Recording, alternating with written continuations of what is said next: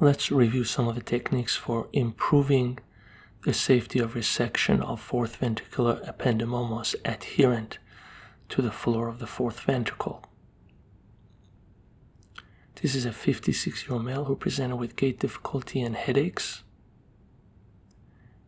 MRI evaluation demonstrated a relatively heterogeneously enhancing mass along the inferior aspect of the fourth ventricle. The mass appears to invade the floor of the fourth ventricle at this area based on sagittal and axial enhanced images. The procedure was completed with the patient in the lateral position. Midline incision exposed the suboccipital area. You can see the bone over the craniocervical junction was removed. Dural opening started at the level of the craniocervical junction. The midline cerebellar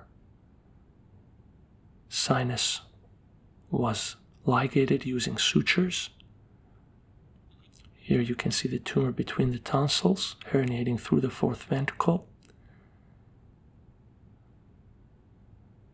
Posterior inferior cerebellar arteries were dissected along the lateral poles of the tumor.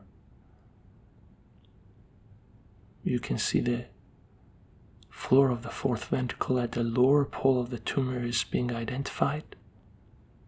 The adhesions between the tumor and surrounding neurovascular structures are sharply disconnected.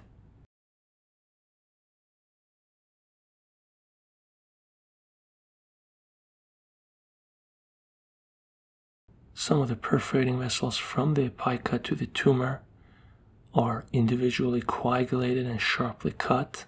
This should not be avulsed.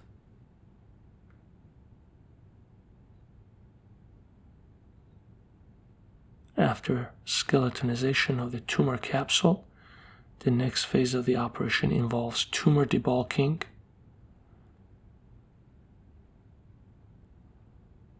Here's a similar dissection process on the left side of the tumor. Again, the tumor appears to invade the floor of the fourth ventricle inferiorly.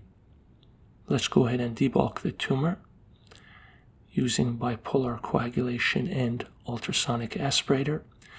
The debulking procedure continues until the superior pole of the tumor is debulked and the fourth ventricle is identified along the superior pole of the tumor.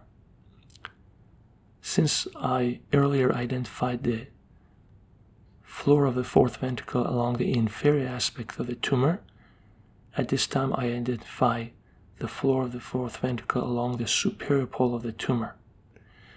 These anatomic orientations allow me to remove the tumor but leave a small or thin sheet of the tumor over the invaded portion of the fourth ventricle.